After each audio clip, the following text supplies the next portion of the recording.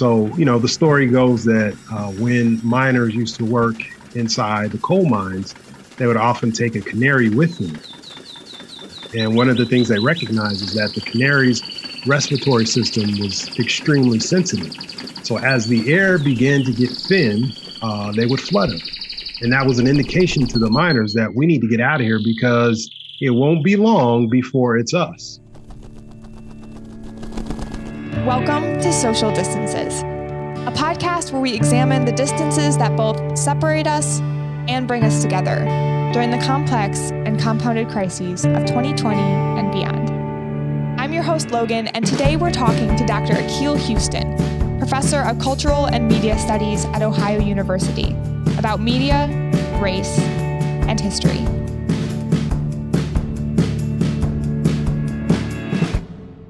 And so in many ways, what we've seen across the racial landscape, the landscape of difference, is we've seen these moments where people have served as the miner's canary, and yet we're not listening. And so we saw, in many ways, the explosion of that this summer with the responses to some of the things that are going on socially and politically, and of course, at those intersections in our world. In what some have dubbed the Summer of Racial Reckoning, and amidst a raging viral outbreak, a new kind of pandemic emerged, a racial one. I'm talking about the onslaught of violence, cyclical violence that Black and Brown communities have faced. This moment where you see the deaths of Breonna Taylor, for instance, and obviously the well-publicized death of George Floyd, and a number of others leading up to that moment, whether it was Freddie Gray, whether it was Sandra Bland, whether it was Trayvon Martin. I mean, the list is endless. Or the young man jogging in Georgia. It just goes on. That is what I mean by the racial pandemic, that it's ongoing, it's inescapable, that you're not safe anywhere, that it's deadly. Unprecedented.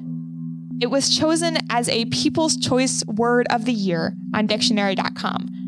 And one New York Times study found this phrase was up over 70,000% in corporate presentations. But in reality, maybe some of the things that happened aren't quite so unprecedented. Unprecedented, meaning it never happened before. Unprecedented, meaning there has been no precedent. But it seems if we had connected the dots and reckoned with our own history, we would perhaps have realized that we've collectively been here before. I think we're really being challenged to think of history as more complicated than names and dates. And, a good historian will tell you that, if you take a class, they'll say, hey, we're not just going to memorize these dates. We're going to offer context. We're going to create a narrative for understanding where we are now. And we also want to see how certain moments are connected to previous moments. So I think that the challenge is that how do you apply it? How do you take the lessons of the past and say, okay, we've been here before. Now let's do something different. It's just really bizarre in terms of the way we think about it and the way that different groups are treated. Bizarre in the sense that ideally our values should guide our thinking, but not so bizarre when we think about the history of race in the United States. So, okay, if we go back to the 1800s with David Walker's Appeal, he makes this address that Black people should fight back. They should resist. You have Nat Turner's insurrection in Southampton, Virginia. You have all these incidents where people have attempted to try to change things. And I think it was Lorraine Hansberry who in, I think it was 64, 65, somewhere around there said, Black people have tried every form of redress. Started newspapers, attempted to boycott, peacefully holding signs. Some people have taken up arms, have tried everything that we're quote unquote supposed to do, served in the armed forces. Crispus Attucks, first casualty of the American Revolution, really. And you see, okay, well, if we do this, then we'll be citizens. If we do this, then racism won't happen, and that nothing has changed. So it's like you carry your own personal experiences, and then there is the collective experience of people who came before you. As we move forward in time as individuals, we find ourselves both burdened and inspired by the collective experiences of those before us. When I was talking about historical experience, I'm talking about things that people have collectively gone through. So as an African American, I was obviously not alive during a period of physical enslavement. So I don't personally know that experience. However, there is this thing of historical memory. So even though I personally have not gone through that, that is a legacy that I continue to carry. Those legacies continue to influence how we interact with one another today. And it is this social distance that draws a long shadow over minority populations in America in a way that goes beyond the contemporary existence of any single individual. And that baggage is made heavier by the ways we've told or not told that story. Just the way in which history is taught is problematic. We get these films, feel-good films. I'm not going to take that aspect away from them, but they really minimize the contributions that, African Americans have made over the span of history. So I don't necessarily know that that's the best way to teach a very complicated narrative of historical experience. And the way that we see individual actors helps us think about our contemporary moment. So many of my students will ask, well, yeah, it's too bad Dr. King is not here. Yeah, that's definitely true. And they say, I have no idea what he would say now. It's like, well, you can. He has a book called Where Do We Go From Here? I don't know of a better title to think about in terms of what's next. And then the things that I think about is like he talks about moving the civil rights struggle to a higher level that goes beyond just the integration of lunch counters and schools, but to really begin to think about where are the nation's moral priorities. And so that's a much more compelling and interesting Dr. King.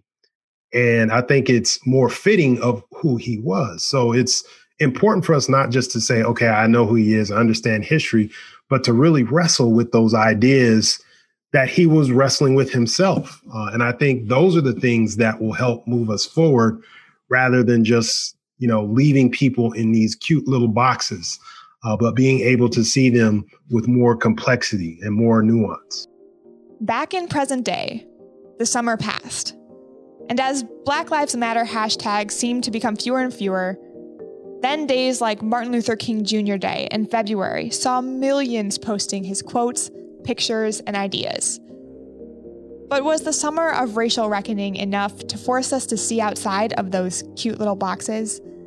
Did virtual participation translate into real-life understanding, conversation, and change? I want to say yes, but I don't think so. Not yet. We're not there yet. I think that these moments opened up a larger conversation, one that has been needing to happen for centuries. But I think we need people who have intestinal fortitude and a willingness to stay in these tough conversations and embrace the fact that this is where we need to be. Because 2020's social and political crises were a history we experienced mediated by screens. At a time when divisions were tearing us apart, media provided ways to both connect and to separate. Protesters organized through Facebook groups and Twitter hashtags, and suddenly Amanda Gorman's poem was not just a commemoration for one day. So let us leave behind a country better than one we were left. But a moment that lived on through phone screens, shares, retweets. K-pop fans took over the hashtag White Lives Matter with anti-racist posts, and they overloaded a Dallas police app calling for videos of, quote, illegal activity from the protests with music videos and GIFs.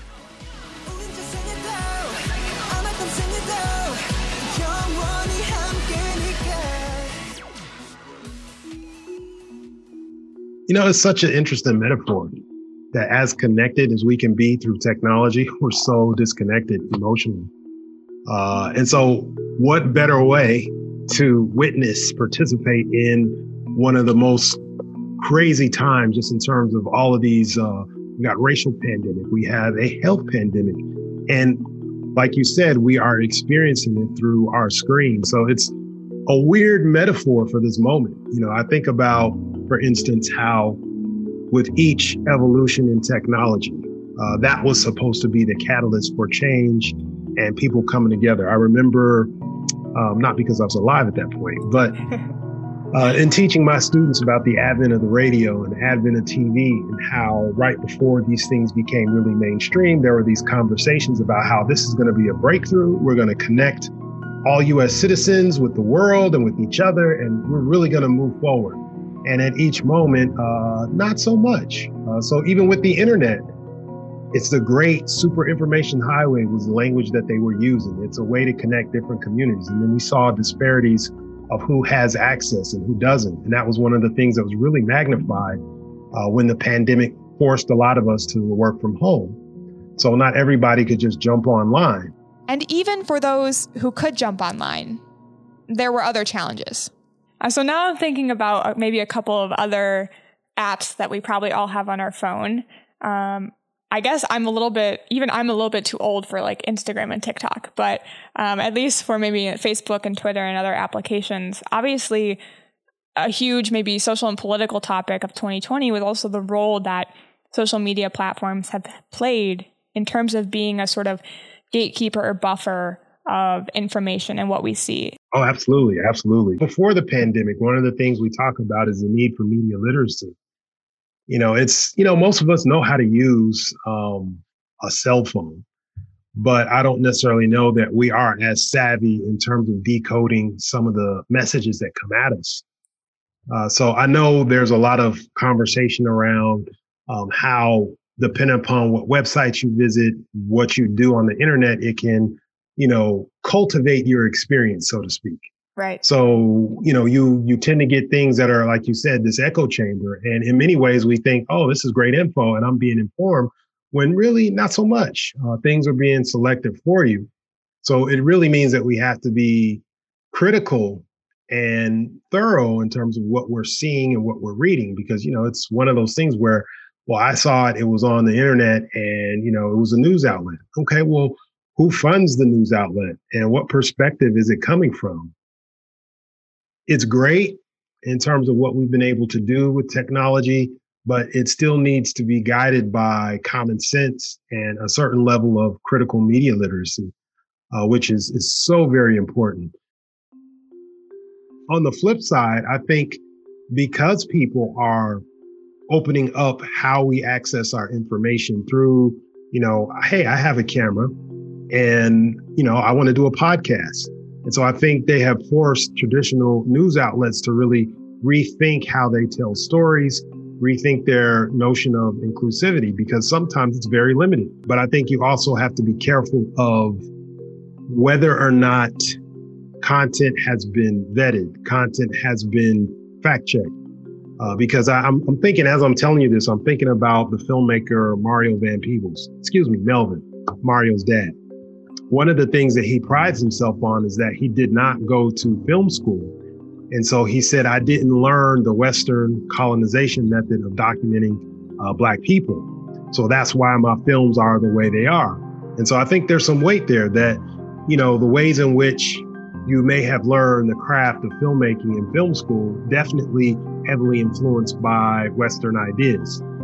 But at the same time, there are some benefits, in terms of technical expertise, framing, shot composition, that kind of stuff.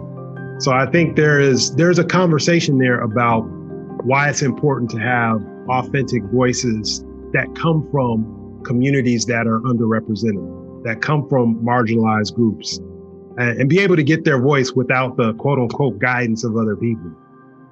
And I also think it's important to, sort of learn the tools of the trade, so to speak. So we're reconsidering our history and our present. But we're also reconsidering the ways in which the stories and the experiences of our past and present are being told. Because if we've learned anything from 2020, it's that how we hear the stories and how we tell them matter. I'm reminded of a scholar that I respect, Dr. Charles Finch, Morehouse School of Medicine historian, has written quite a bit on African culture. And I remember I was listening to a talk he gave years ago, and he said, before I wrote my first book, I studied for almost 20 years. I didn't say anything. I was quiet. And then I wrote my book.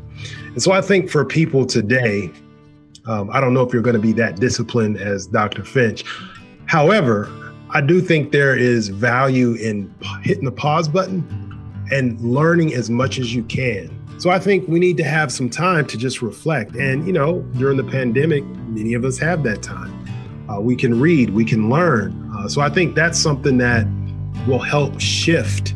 But I think that will be, along with the critical education, maybe some deep self-reflection and a willingness to brave these difficult conversations and be willing to be transformed by your experience of learning and reading.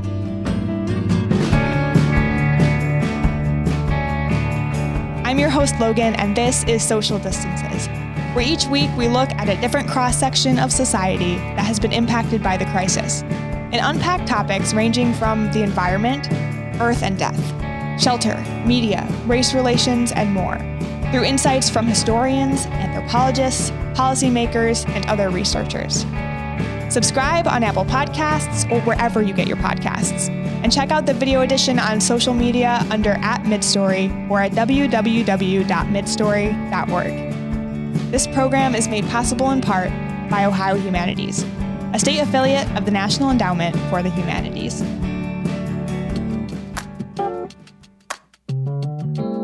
Social Distances is produced by Midstory, edited by Samuel Chang, written by Ruth Chang and Logan Sander, with original music by Dream Louder, and graphics by Jesse Walton.